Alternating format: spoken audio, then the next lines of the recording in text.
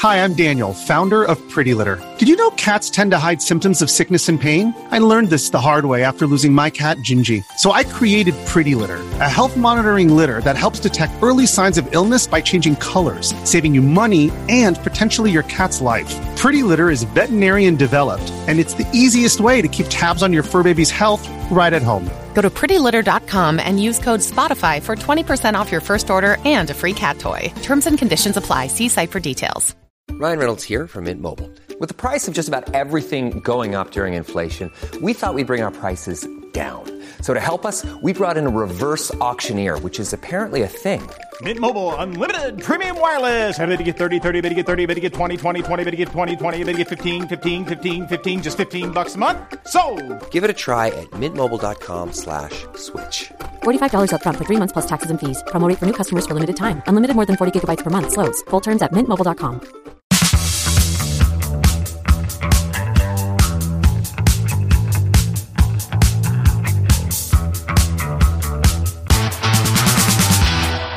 Sheil Kapadia here with Ben Solak from the Ringers. Philly special Eagles, 3-point favorites. Somehow, 3-point favorites going to Tampa Bay in the wild card round. Solak, let's get into it. Let's start with the Eagles offense. The Eagles offense versus this Bucs defense.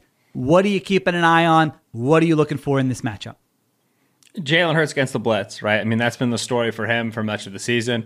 It was the story when they faced the Giants and Wink Martindale with his blitz-happy defense. But even when they're facing non-blitz-happy defenses, he's really, really struggled against heavy pressures. Hurts has faced more 6+ man pressures this season than any quarterback in the league, according to Next Gen Stats. And he's 30th in expected points added per attempt. He's 31st in completion percentage over expectation. The Eagles just don't have an answer. Structurally, they don't have an answer in terms of their scheme. And then Hurts, as a player, when he gets blitzed, he kind of short circuits and he just runs out of the pocket and he drops his eyes and none of it's good. He's going up against a Todd Bowles team that blitzes at one of the highest league rates. They're top 5 in pressure rate on blitzes. And against Bowles over the course of his career, Hurts has a career success rate of 36%. I mean, this defensive coordinator has given him struggles at every turn, every time that they've played. And yeah, they played earlier in the season, week 2, and the Eagles won and controlled that game, but the Bucs are a lot better on both sides of the ball than they were in that performance. This is not a good scheme matchup, X's and O's for the Eagles at all. And so Hurts against the blitz is the story. If they can hand the ball off 25 times and stay out of 3rd and long, then they can survive. But the moment they're getting to 3rd and pass, Bowles is going to heat them up. And there's no reason to believe the Eagles have a solution for that. Just none. Yeah, these two teams played in week 3, and it was one of the Eagles' best offensive performances of the season. I mean, they had 470-some yards, but your point is a good one. Bucs did not have corner Carlton Davis in that game. I think corner Jamel Dean left in the second half of that game. They didn't have first-round pick defensive tackle Kalijah Cansey in that game. And it was like a throwback Eagles game where they got the ball with 9:22 left in the fourth quarter and didn't give it back. Remember, Ben, last year we talked about those types of things? Run the ball, close games out. Yeah, that hasn't happened so much this year. So I am interested in, can the Eagles run the football in this game? Because these are both, I mean, the Bucs run defense is good. Eagles rushing offense hasn't been as consistent, but still like a top 5 unit in terms of efficiency. They were able to the first time. I'm not so sure they're going to be able to do it here. And then to your point, when they get in obvious passing situations and Bowles is able to heat them up, I mean, it has been so it really might be the biggest indictment of the Eagles coaching staff this year, that in week 18 against the New York Giants, at a defensive coordinator in Wink Martindale, which literally all we talk about anybody about Wink Martindale within the first 10 seconds of, he loves to blitz. Doesn't matter who he has. He will blitz. And the Eagles had no plan for it. I think Jalen Hurts in that week 18 game had 13 dropbacks against the blitz, and they didn't have a first down. And so I think you laid it out correctly. I will blame the coaching and the staff and the scheme for not having good enough answers. I will blame Jalen Hurts for when the answers are there, not taking them. I will blame the running backs for not knowing their assignments in pass protection and not being able to hold up in protection there. I will blame the wide receivers for get your freaking head around when the opponent has a 0 blitz on. You need to help it's all these things, and it really is like, how is this not the one thing you've been coaching for a while here? So yeah, I think that absolutely is the number one thing to watch in that matchup. Yeah, the wide receiver point is funny because you get your head around when they blitz. That's the issue, is that the structural answer for the Eagles is to throw the 9 ball, right? To throw the go route one-on-one when they get blitzed. And that, as Nick Sirianni famously told us against the Seahawks, is a high percentage play for them.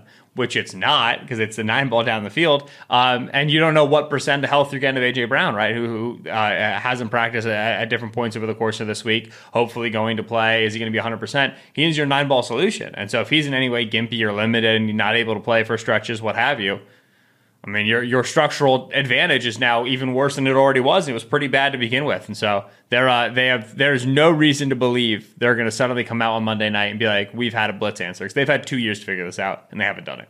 Hurts playing with an injured finger, by the way. Also not great. Yeah, injured his finger. Great vibes. Love the vibes. There you go. That's the offense. All right, I hesitate to even ask you about the other side of the ball because it's like it's so absurd. I've said after last game, and I believe it is the worst Eagles defense I've seen in my lifetime. The way they're playing right now. So Bucs offense versus Eagles defense. What are you keeping an eye on other than will this Eagles defense continue to be a complete disaster, a complete train wreck under Matt Patricia? Yeah, complete disaster, complete train wreck. But yeah, fortunately, they have a defensive play caller, a lot of postseason experience, Shield, and Matt Patricia. It's just a great, it's what you can use. What a sign for them. Nick Foles famously dropping 41 on Matt Patricia's head years ago, by the way. There we go. Love it. Sure, the pass rush could show up and we're going to dominate right now. I think that folks don't realize that the Bucs tackle situation is really strong. Tristan Wirfs moved from right tackle to left tackle. Has had a lights out season. Luke Gadecki, who is a second-year player for them, was an interior player previously, now at right tackle. Shaky to start the season. Again, different Bucs team than the Eagles played in week 3. A lot more steady now than he was. Been playing well on the outside. And so they're at a spot tackle-wise where I think that they're well equipped to handle the Eagles pass rush, which obviously hasn't been as intimidating as you'd expect. The win for the Eagles is at the interior. That's where the Bucs are a little bit weaker, and Eagles, with their defensive tackle investment, should be successful. But we've been saying that for 6-7 weeks, and it hasn't been true, right? So there's no reason to carry those expectations. And then you have a passing offense organized by Dave Canales, who's via the Seahawks, Shane Waldron, Sean McVay, tree of a branch of a leaf, kind of in that system. They work the middle of the field well. They'll get their in-breaking routes, and they'll take advantage of your linebackers and your safeties in the ways that all teams can against the Eagles. They work that area of the field, and even if they can't, if they're struggling, they get their one-on-ones on the outside with Mike Evans. And no, not the good corners in the league don't stop Mike Evans, let alone the corners that the Eagles are fielding, whether that's Darius Slay, James Bradbury, or what have you. And so there's very little in the back seven the Eagles have to answer any questions. So it's becoming an increasingly tough unit for which to give analysis. You just say the same things week over week. Worth noting, Reed Blankenship, Sidney Brown, right? They've got injuries at safety too, so they might be playing even more new players. Tristan McCullum in the secondary. Wow, it's not going to be pretty. What Solak was trying to say is the Eagles can't stop the run. They can't cover. They can't rush the passer. They're not well coached. They don't tackle well. And the players seem didn't have no idea what they're supposed to do on any given play. Oh, and they get lined up wrong. I think they got a shot here. And they don't even win pre-snap. They get lined up wrong, and they don't know who's got responsibilities. They can't. But other than that, they're good. There are some snaps where at least everyone has their mouthpiece in when the ball is snapped. Not every snap, but I would say over 50%. So they've got that going for them. I've said I would go find your whatever the top high school program was in Philly this year. Go grab that playbook. Give me a cover 1, cover 2, cover 3, cover 4. Those are the 4 things we're playing in this game. You can even just put up the number on the sideline, Matty Pencils. You don't even need to have that. No one needs to wear the green dot. Just put up the number. That's what we're playing. Honestly, Ben, I actually might genuinely believe this. If they just said we're playing cover 2 on every snap in this game, I think they might have a better chance than whatever they're doing. You could tell the Bucs before the game, this is what we're doing. Here's where you can attack. Right. I just can't emphasize enough how confused these players are. And I feel bad for them because this is like their livelihood. Yeah. This is their film. It's not going to reflect well on them. They don't know what they're supposed to do on any given play. And that is on the coaching. That reflects the coaching when the players do not know what to do on any given play. And so there's I remember, Go ahead. Mid-season, we were talking about this when it was still Desai and the vibes were still good and they were still winning games, but they couldn't overlap in zone coverage, right? When you play zone, you need to be, all your defenders need to be on strings, right? They need to be connected to one another. And so when the safety gets pulled this way, the linebacker starts to fill the void and the nickel comes fill the void and everybody moves in concert. They weren't doing this when they were good, man. And like, that's like not like coverage bust in motion, but that's the little stuff, but that's the stuff that's on film, right? Where you're like, all right, This defense, they don't work together at all. They're trying to follow the rules, but they haven't played together for long enough. They're not well enough coached. They don't know their landmarks. They don't know their rules. It was already a mess. Now they've had a defensive coordinator change. They've had more injuries, and the vibes have massively deteriorated. So they are, right, defensively, yeah, like there's there's nothing coming around the mountain. The same thing with offense, but defense especially. There's nothing coming around the mountain. They've already tried all the coming around the mountain stuff, and nothing's there. This is just going to be a bad unit for however many weeks they play. Yeah, you need like some flukiness. I don't know if that is the right word, but Baker Mayfield will make high degree of difficulty throws. There will be takeaway opportunities. So that's like the type of success you're talking about on defense. I mean, sure, on paper, you could say maybe their pass rush gets home, but we've been saying that for like 10 weeks now, and it hasn't happened. All right, your prediction, Ben, as we speak here, Eagles are 3-point favorites on the road at Tampa. Do they steal a win and then get blown out in the divisional round, or does this whole collapse just come to an end in Tampa? What do you got? Yeah, they're going to lose this game. They're the worst team going in. They're the worst team going in. They're on the road, and their arrow is pointing down while the Bucs' arrow is pointing up. Bucs have had like even 2 shaky offensive weeks in the back-to-back weeks, and I would still say their arrow is collectively pointing up relative to the Eagles. Bucs are going to score a lot of points. I think that the Bucs might let the Eagles stay in it and hang around the next. I think they're going to go run early and try to control the clock, and they're not going to build like a huge lead. But also, like the Giants weren't trying to build a huge lead, and they were up 17-0. Yeah, like it's not going to be easy. 28-20. I think 28-19 is the sort of game that I expect. I think the Eagles disappoint on offense against Todd Bowles. I think they disappoint on defense against anybody who's got a heartbeat and it's got 11 players on the field. And so give me 28-19. Eagles lose to the Bucs. I'm with you. Listen, there's a way the Eagles can win this game. I think it would have to be their offense showing up in a big way, because I do think with their talent, if they're healthy, and it's a question whether they will be healthy because their key guys are going to be playing injured in this game. But I do think they can put up points against a lot of defenses in the NFL, even though I don't like their scheme, I don't like their design, I don't like how they don't do stuff to maximize their most talented players, but just their one-on-ones across the board, offensive line, skill position players, Jalen Hurts, that actually is good enough on a lot of weeks to put up points. So that is their path to victory. I don't see it in this game, and I cannot erase from my mind what I've seen on film from this Eagles defense the last 2 weeks. I mean, it is just hard for me to even picture a scenario where they slow down the Bucs. Now, Baker Mayfield, obviously dealing with injuries there, so maybe that works in your favor. The Bucs did not score a touchdown in Week 18 against the Panthers, so it's not like it's this juggernaut of an opponent. But I don't care. Right. I just watched Tyrod Taylor. I just watched Kyler Murray is a good quarterback, but they scored 4 straight touchdowns against this Eagles team. So the opponent almost is irrelevant to me. It's about this Eagles defense. And so I just feel like if they had answers, we would have seen them by now. We have not seen them yet. And so I've got Bucs 27, Eagles 23 in this game. And Ben, let's finish on this. If that does happen, what is your expectation? Is this Sirianni conversation? Is it dumb to even have that conversation when the guy's gone 25-9 the last 2 years? Or do you think if there is a surprise move that the Eagles have in their back pocket, that's not an absurd conversation, that they could actually think about making a big change in the weeks ahead if they lose this football game? I think they'll talk about it internally and end up not doing anything. That would be my guess, is that I think I'd be stunned if a conversation doesn't happen, if Sirianni ends going 6 the last 7.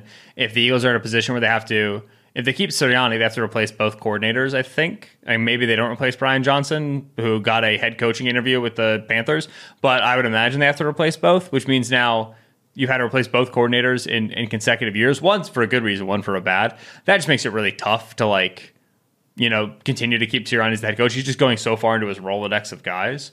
And so I think that the conversation has to happen. I think they'll keep Sirianni because overall has been a good enough coach with a good enough winning record for a good enough period of time that you think he's net positive. But he's going to obviously have a lot less stable of a job entering 24 than he did when he was entering 23 coming off the Super Bowl game. And so it'll be a conversation. If they pull the trigger on something, why not, man? They're the Eagles. This is what they do.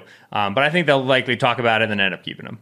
I tend to agree. I think if they lose this game, I think they've already probably had those talks internally, if I'm being honest. But I think the most likely outcome is they make big changes to the staff. They say, you know what, this guy's made the playoffs 3 years in a row. He's gotten us to a Super Bowl. Let's not act irrationally here and make a change. But we need to make change with maybe the offensive coordinator and the defensive coordinator, maybe with other members of the coaching staff. They know more than I do about that, but I think that's the more likely scenario. But man, I won't rule anything out. This is an organization, even when things are going good, there's drama, there's politics. We've seen that over the years.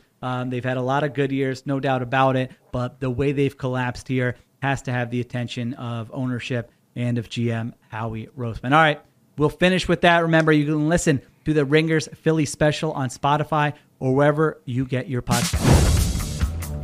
When we come back on the local angle, we'll head up to Boston with the Off the Pike crew. Is the future of Bill Belichick undecided? Could it be in Dallas? And what to make of the Gerard Mayo Patriot tenure that's about to begin? We'll come right back. Hey, it's Kaylee Cuoco for Priceline. Ready to go to your happy place for a happy price? Well, why didn't you say so? Just download the Priceline app right now and save up to 60% on hotels. So whether it's Cousin Kevin's Kazoo Concert in Kansas City, go Kevin, or Becky's Bachelorette Bash in Bermuda, you never have to miss a trip ever again. So download the Priceline app today. Your savings are waiting. Go to your happy place for a happy price. Go to your happy price, Priceline.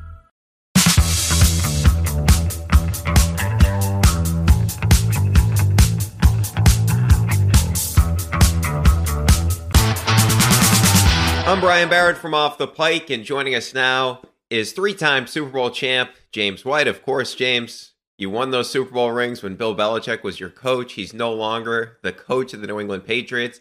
It's been sort of a sad couple of days here in New England. Now the Patriots do have a new head coach in Gerard Mayo.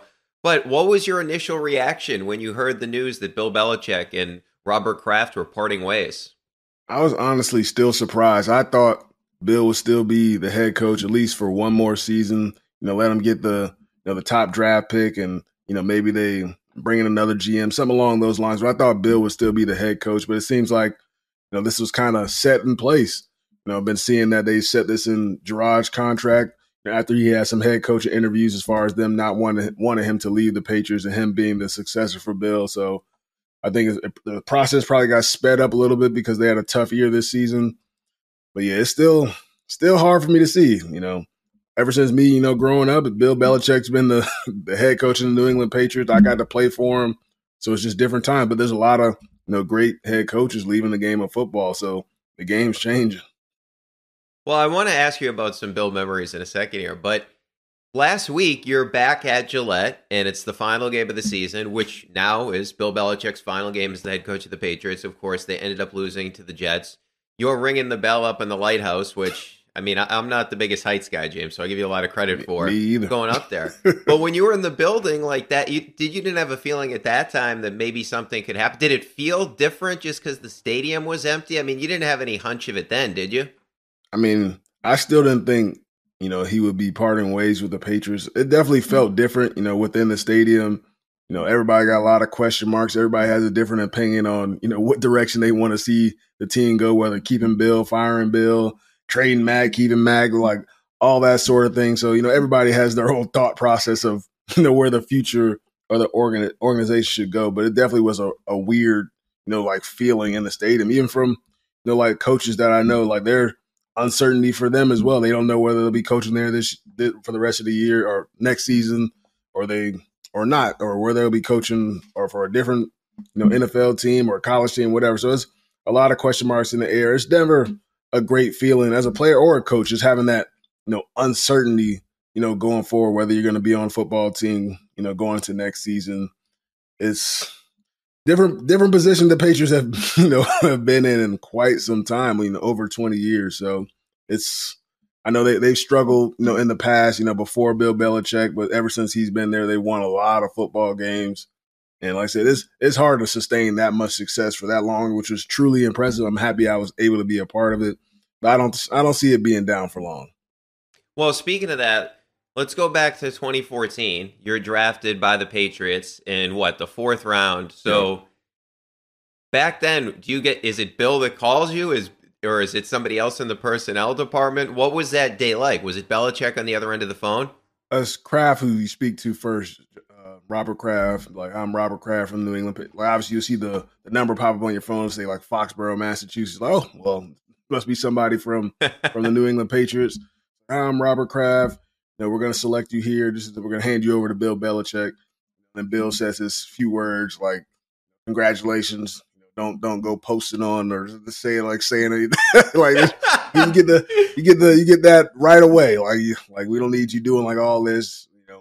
Get to meet you in a couple weeks, that type of thing. So yeah, I mean, not too much overexcitement going on when you get that phone call, but you just know when you step into that building, it's about business. Yeah, they had to call Gronk when Gronk was at the draft, when Gronk got drafted, because he's up there with his brothers, and they're wearing football helmets going nuts on the stage. Bill had to count down Gronk, so at least you didn't have to deal with that, James, if you were celebrating. But so you get this call from the Patriots, you get drafted, as you said, it's Kraft and it's Bill Belichick. But then when you finally get to, rookie camp or whatever your first experience was, what was it like when you first... Because I got to imagine, if it were me, and obviously I never could play in the NFL like you, but this is at the time, you're going to a team that has the greatest quarterback of all time and the greatest coach of all time. What were those first moments like when you got there, when Belichick was the coach? It's very surreal. I mean, obviously you see these guys on TV, growing up when you're playing in college, and then you get drafted by a team like that. And we have Tom, we have Gronk, we have Darrelle Revis, Brandon Browner, you got all these Julian Edelman, all these guys who have had a lot of Chandler Jones who was balling, Rob Ninkovich, Dante Hightower, guys who I've watched, from afar, but just never, been that up close with those guys. You just step in the room, he's like first, these dudes are a lot bigger than me. These dudes have already been playing at, at a high level in the NFL. You kind of want what they have, not saying I'm trying to steal their shine, but I want to have the success that these players have had individually and as a team. I just want to be a part of it. And you're definitely, like I said, starstruck at first, but you see the work that they put in, on a day-to-day basis from coaching staff, from players, the preparation aspect. You just learn so much. And if you're able to soak things in and not let the moment be too big, I say you become a better football player. Did you ever get chewed out by Bill? I mean, everybody has, 100% at some point. I mean, I probably got chewed out much less than other people, but everybody's got it. But I always forget to share this story. One of my first interactions with Bill, I actually came to rookie minicamp and all that stuff late because of the graduation with Wisconsin. I couldn't come there very early or something. So I got there the second day of rookie minicamp. And when I got there, I couldn't even practice the first day. So I was just out there, watching the running back drill, standing next to Ives and all the other rookie running backs, the two other guys that were there. I'm watching the drill. Bill's over there watching it too. He's like, I had to wait to get a physical later that day. He's like, "There's nothing wrong with you. Get in the drill." I'm like, all right. And I just hop in the drill, not warmed up or anything. Just all right. I guess it's just the way things go around here. It's I was just trying to follow the rules, but I guess you say go, I'm going. That's one of my first interactions. That's hilarious. So he knew that you didn't have the physical, but he saw you and he's like, "You're okay, so just go in." Yes, there's nothing wrong with you. Just get in the drill. I'm like, hey, well, I guess this is how I'm going to start my Patriot career. I don't need a physical. I mean, nothing was wrong with me, but trying to follow the orders of what they told me to do. I said I couldn't practice. I'm not stepping out there.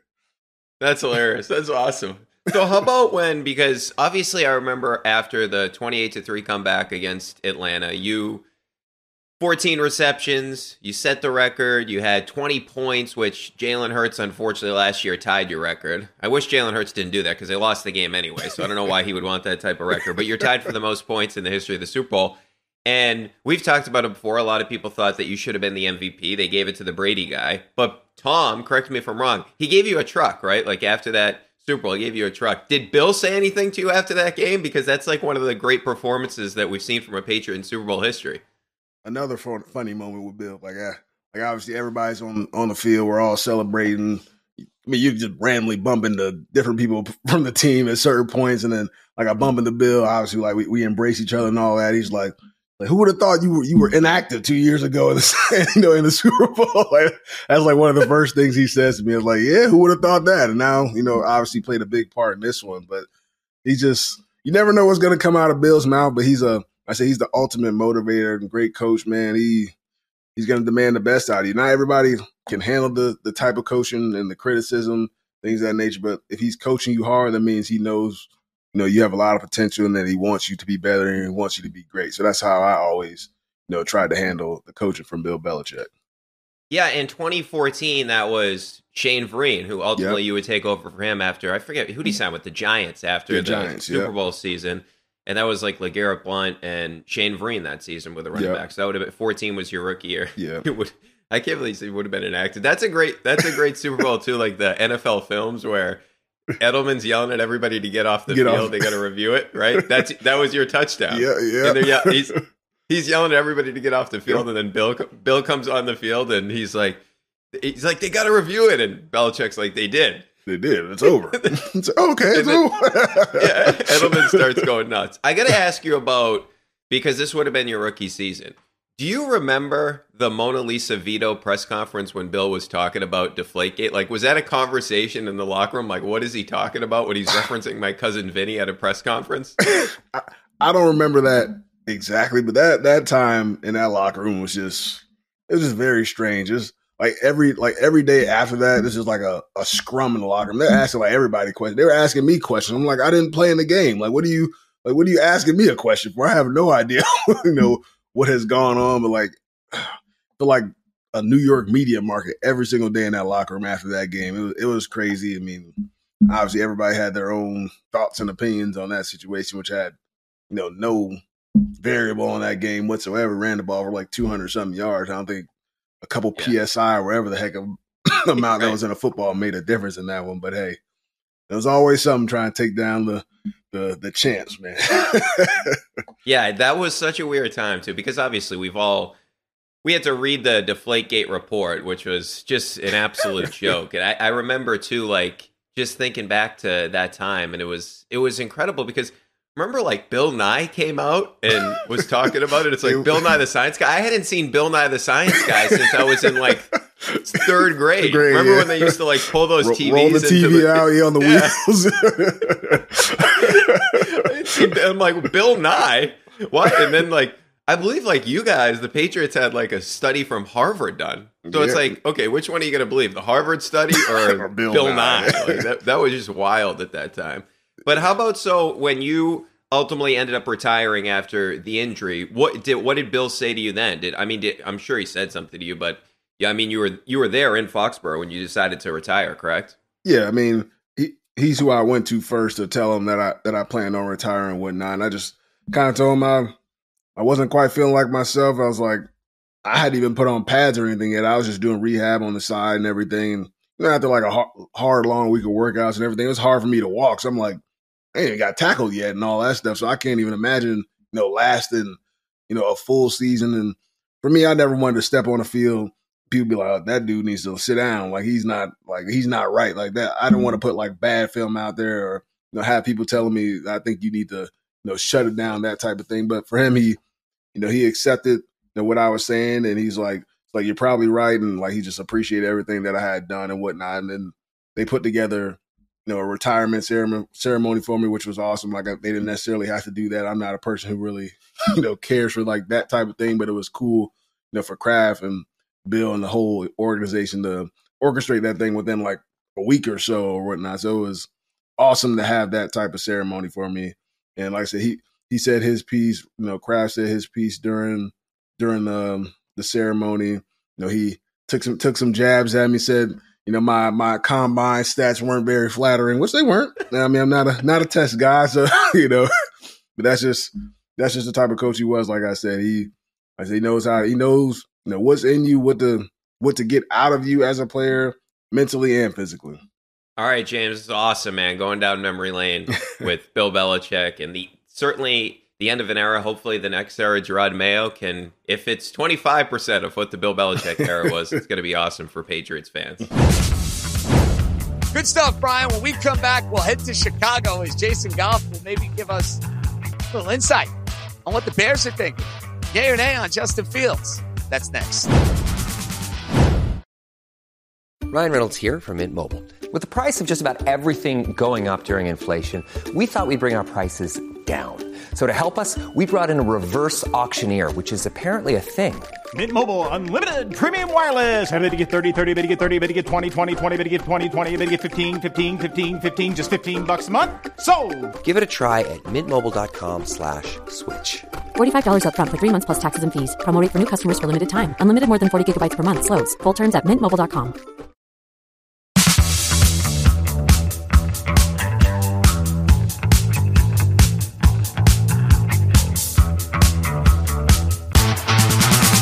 Welcome into another episode of the Full Go Podcast. This will be episode 340 for everybody out there counting. And also welcome into the local angle folks from FanDuel. Shout out to FanDuel Sportsbook and all the good people out at FanDuel TV. Of course, our pod is presented to you by FanDuel, brought to you by The Ringer. And if you catch us on Spotify, that is the gang. That's where you should be at all times. And we are here on a beautiful Sunday night, watching NFL football with everything to say about a league that is continuously giving us mediocre product, and we just have to keep eating it and eating it, eating it. Thank God we got a good game out of the 4 this super wild card weekend, right? Lions and Rams lived up to what it was supposed to. And I know Bears fans are sitting there shaking in their boots about what the future might hold, whether it be Justin Fields or Caleb Williams or some combination of whoever they might get in the draft. And then watching Jordan Love throw for, I believe, a league high 32 touchdowns somewhere around there this season, and then having one of the best games a first-time starter in the playoffs has ever had, the youngest team to ever win an NFL playoff game, and also the first 7 seed to win an NFL playoff game. So congrats to the nightmares that Bears fans will be having for seemingly years to come with the ascension of Jordan Love. And then the Lions, right? The SOL, as the Stallion said during the broadcast tonight. Mike Tirico mentioned how in the Detroit area or in the Michigan area that the SOL doesn't stand for what it used to stand for, but it stands for same old Lions. And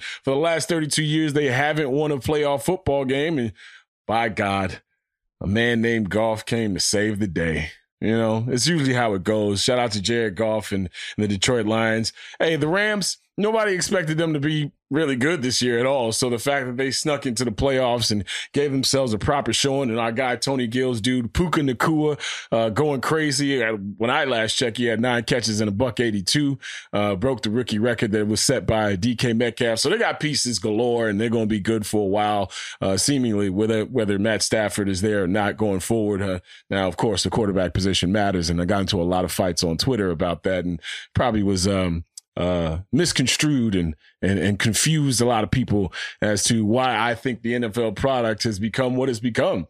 Because for whatever reason, we can say this about the NBA, about 3-point shots, and we can say it about baseball, and you've heard it on this pod before. We can say all these things about all the other sports and how the game has kind of been, homogenized to be one thing and one thing only. And baseball is strikeouts or home runs and nothing in between, 3 true outcome players. And now they've changed so many rules, and they changed 3 rules in the last 3 or 4 years and hadn't changed the rule in the previous 65 for a reason, because the product was suffering.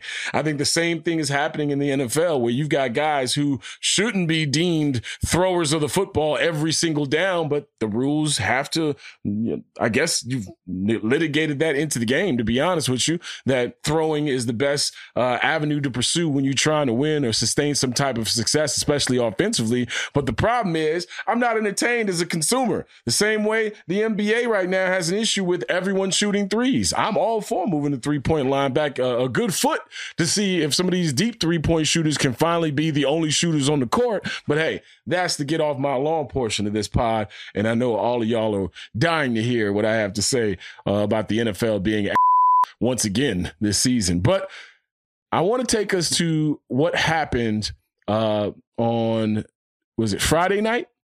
Friday night, there was a Ring of Honor ceremony. Now, I went to the Ring of Honor gala Thursday night that the Bulls and everybody attended, the former Bulls that were in attendance and all the people that work for the team and, Adam Amin and Stacey King, guys who I work with on NBC Sports Chicago, did a great job of kind of emceeing the thing.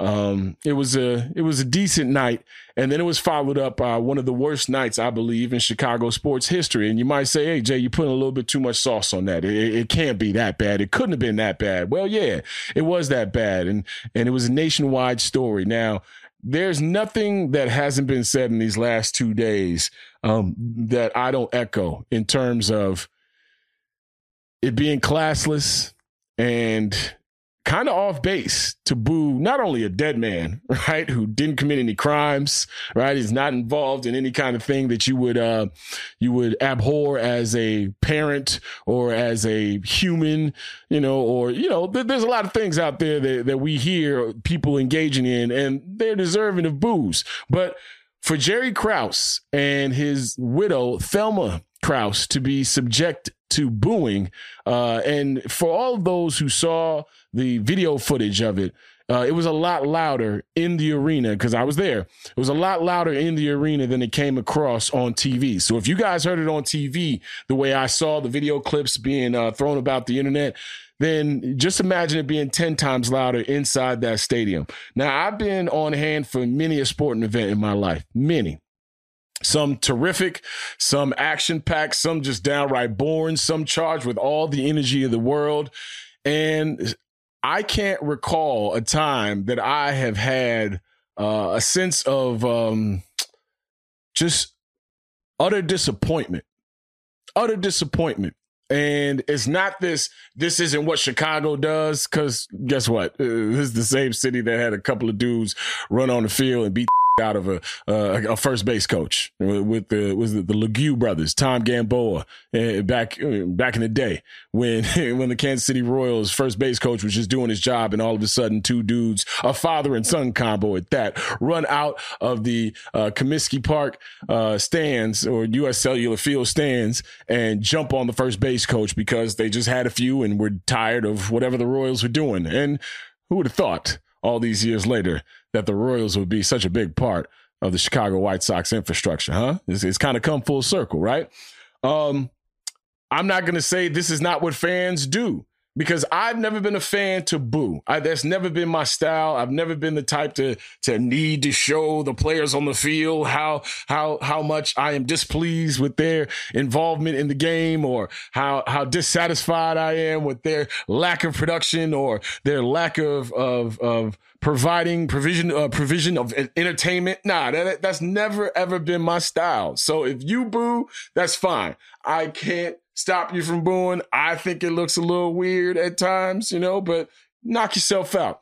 But in this moment where we are talking about, and mind you, just being human sometimes is the answer, right? Because I got a lot of weird dudes in my mentions trying to rationalize why the booing was going on and how you can blame it on someone else, blame it on the Reinsdorfs, blame it on the Bulls, blame it on everyone else for not understanding that this would obviously happen if you put Jerry Krause's face up on the Jumbotron.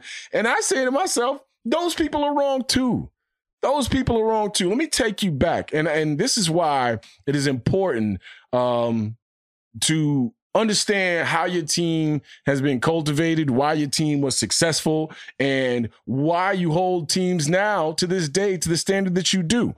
Jerry Krause was the winningest general manager in Chicago sports franchise history. And you may say, well, he inherited Michael Jordan. Well, guess what? It's been a lot of players, right, that have been inherited by GMs who have ultimately done nothing with great players. Okay? The Cleveland Cavaliers had LeBron James for 7 years and couldn't put enough around him to get to a title. He left. Okay?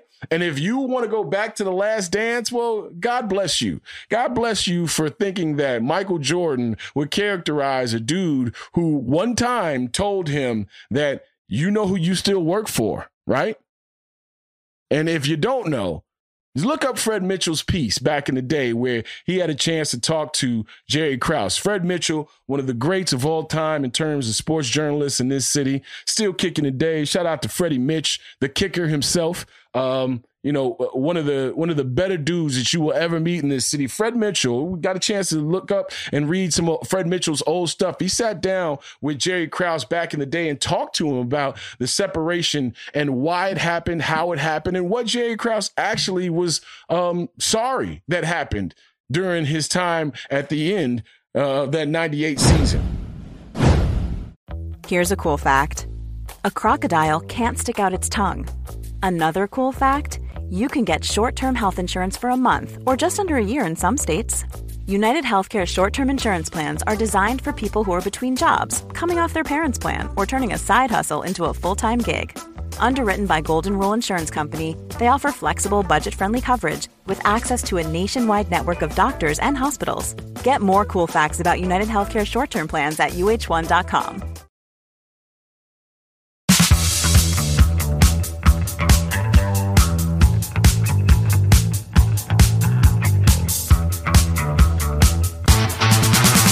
Welcome back to the local angle right here on FanDuel TV. I'm John Jastrzemski, the host of New York, New York. And on this particular Super Wild Card weekend, there was no presence. There was no feel from the New York football teams. And you think about where we were a year ago, this exact weekend, it looked like the New York Giants were in the middle of this great renaissance. It was Brian Dable winning a playoff game in his first year. It was Daniel Jones going to Minnesota and winning on the road against the Vikings and Jefferson and Cousins. And you wondered if it was the start of something for this coach-quarterback combo. And I think we learned after the Philadelphia playoff game, and I think we learned after what transpired throughout this 2023 season, it's not going to be this coach-quarterback combo from a year ago that had the good feelings, that had everything go right against the Minnesota Vikings last year. Giants have their coach. Giants are most certainly in the process of trying to go and find their quarterback. Now, one of the big takeaways I had on Wild Card Weekend, and to me it was one of the more jaw-dropping performances on Wild Card Weekend, is what you got and what you saw out of C.J. Stroud. C.J. Stroud, who has been hands down the best rookie quarterback this year, has been one of the best rookie quarterbacks we've seen in the last 10 years, goes and basically has a perfect quarterback rating, smokes one of the better defenses in the league, and now has the Houston Texans, despite the fact that they were one of the worst teams in the NFL just a year ago, a couple wins away from the Super Bowl. It's insane to think about how one individual, alongside D'Amico Ryans, of course, totally transformed and totally changed the entire vibe, feel, mood, look of that franchise. So as we get into January, as we get into February and March, and we move closer to the NFL draft, my challenge to the Giants, my challenge to Joe Schoen, my challenge to Brian Dable, my challenge to everybody that is a part of that organization, can you go somehow, some way and find a difference maker at the most important position on the field that can maybe somehow, some way jumpstart your franchise the way C.J. Stroud has been able to jumpstart the Houston Texans? That's my task. That's my assignment for Big Blue this offseason. Now, to hit on somebody as good as C.J. Stroud, that's going to be a tough ask. Not every rookie quarterback performs at this level, plays to this sort of capability. Doesn't always happen. But if you're looking for reasons to maybe dream big in January, look at what Brian Dable was able to do with Tommy DeVito. Think about it for a minute. Tommy DeVito won a game against a team that is playing in the divisional round this year. Tommy DeVito. Because he was coached up. He was able to be nurtured and cultivated, and at least for a few games, looked like somebody who had a clue at the quarterback position. Now, this is not to say that Tommy DeVito is the answer for the Giants. We all know he is not. But what I'm getting at here is if Dable could do quality things with DeVito, if Dable can go and get Tyrod Taylor playing great after missing a whole lot of time down the stretch, if Dable a year ago can go and get Daniel Jones to go and win a playoff game, aren't you excited as a Giant fan to see what he could do with a young quarterback that's going to be in his building under his guidance from Jump Street? After all, think about the difference that Brian Dable made in Josh Allen's life and how Josh Allen in many ways transformed once Brian Dable started calling the plays and came over from Alabama. That is what I'm fantasizing about if I'm a Giant fan. Is it to say that we'll be sitting here at this time next year and the Giants are going to be a team that wins a playoff game? That might be a little bit of a stretch, but it is the NFL. And we do see weird narratives and storylines take shape. Like Jared Goff beating Matthew Stafford. Like C.J. Stroud and the Houston Texans winning a playoff game. Like Jordan Love in his first year as a starting quarterback going down to Dallas and smoking the Cowboys. We see elements like this throughout a postseason. So, I'm a Giant fan. Can I go and find something close to C.J. Stroud? That's my ask for the offseason. It might be ambitious. It might be shooting for the stars, but hey, I know a lot of you probably have lofty and unreasonable and irrational New Year's resolutions. I like to dream big. I like to think big. As realistic as I can, yeah, sure, but you want to have something that you're aspiring to. That, to me, is something the Giants should be aspiring to here in 2024. Now, there's a narrative out there, and I kind of want to silence it for a moment. And this is not in any way to take away from what Jordan Love did today for the Green Bay Packers. He was fantastic. He torched the Cowboys. He made some unbelievable throws, finding Dobbs, the mobility, throwing the ball down the field. I wish my quarterback looked like that in the cold in Kansas City. But it was a spectacular performance by Jordan Love, winning his first playoff game and sending the Dallas Cowboys home and perhaps sending Mike McCarthy to the unemployment line. But there's this whole narrative out there about, this makes Aaron Rodgers look terrible. This makes Aaron Rodgers look terrible. Look, Aaron Rodgers has had enough bad things go on for him throughout the course of 2023 and early 2024, from the Achilles to his weekly spots on McAfee to all the nonsense that went on with Jimmy Kimmel over the course of the week. All right, that is the storyline. That is something where you can say, all right, the quarterback looks bad. Jordan Love was on a team that was well under 500 this year. A team that looked like they were going nowhere fast. He, in the middle of this year, looked like a quarterback that was going nowhere fast. I, for one, do not see any sort of correlation here from like a Rodgers-Jets perspective. Now, if you want to tell me from a Packer perspective, they come out smelling like roses, that's a different conversation. They do look good for mutually parting ways with Aaron Rodgers, basically, and, adhering to his demand of being traded to the New York Jets. Because it's what they wanted. They wanted to transition with the quarterback they drafted in the first round. Might have cost Aaron Rodgers a couple of years of the late prime not having a big weapon, maybe not having a big receiver. I don't know, like T. Higgins or Michael Pittman, just for starters. That comes home to roost. But this is not about Rodgers. This is about Love and the Packers continuing on this just like never-ending cycle of being relevant, of being good.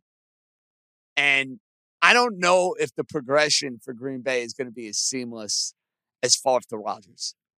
I mean, that's going to go down as one of the best transitions that we've ever seen from any franchise when it comes to a quarterback. Going from one to the next. Doesn't happen. Could you imagine if we're saying, wow, they went from Favre to Rodgers to Love? Not fair.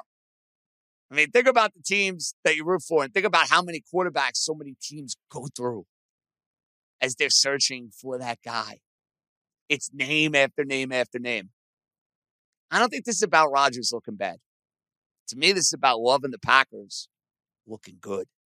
And boy, did they look good against the Dallas Cowboys. This vindicated everything they did down the stretch of this year. And they're the perfect example of a team that's playing with the utmost house money across the board. House money. Didn't expect to be in the playoffs late.